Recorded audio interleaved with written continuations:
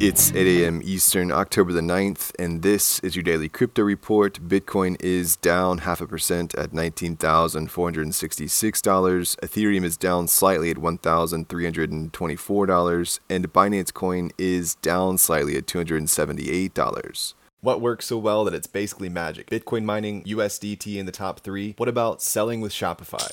Shopify is the global commerce platform that helps you sell at every stage of your business. From launching your online shop to, did we just hit 1 million orders? Shopify is there to help you grow. From their all-in-one e-commerce platform to their in-person point-of-sale system. Wherever and whatever you're selling, turn browsers into buyers with the internet's best converting checkout, up to 36% better compared to other leading commerce platforms. Sell more with less effort thanks to their new AI solution, Shopify Magic. My favorite thing about Shopify is no matter how much you want to grow, they have the solutions you need to take control and level up your business. Shopify powers 10% of all e-commerce in the US and millions of other entrepreneurs across 175 countries. Plus, Shopify's award-winning help is there to support you every step of the way. Businesses that grow with Shopify. Sign up for a $1 per month trial period at shopify.com/DCR, all lowercase. Go to shopify.com/DCR to grow your business, no matter what stage you're at. Shopify.com/DCR.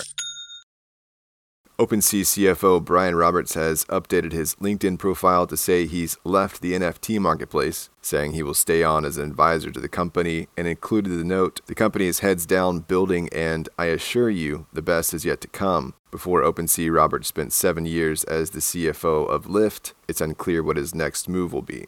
Well, a joint venture between the U.S. and Brazil has broken up a crypto fraud ring based in Brazil that local officials say is responsible for transactions reaching up to $768 million. A press release from the U.S. Immigration and Customs Enforcement said, "Our investigation revealed that the organization allegedly deceived investors in over a dozen countries by falsely claiming that they had developed fully functioning, cutting-edge cryptocurrency-related financial products, when in reality the organization is suspected of advertising fraudulent partnerships and licenses that were used to dupe victims into investing millions into cryptocurrencies minted by the suspects. The cryptocurrencies eventually held little to no value." The Joint Task Force said the fraud ring was led by a 37-year-old Brazilian national who was a former U.S. resident.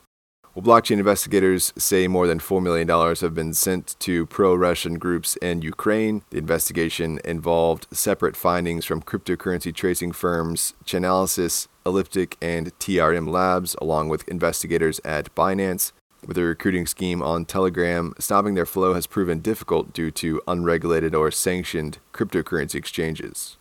And finally, an independent examiner has been ordered to create an interim report into crypto lender Celsius detailing their financial management and handling of customer accounts. The report is expected in mid-November and will form part of the process to determine who owns, custody, and withhold accounts within the firm. The to-be-created interim report may also affect decisions about potential preference claims and transaction clawbacks. The independent report will also look into executive withdrawals that happened weeks before custom withdrawals were halted. Well, that's all for us today. Visit us at dailycryptoreport.io for sources and links, and listen to us everywhere else you podcast under Daily Crypto Report.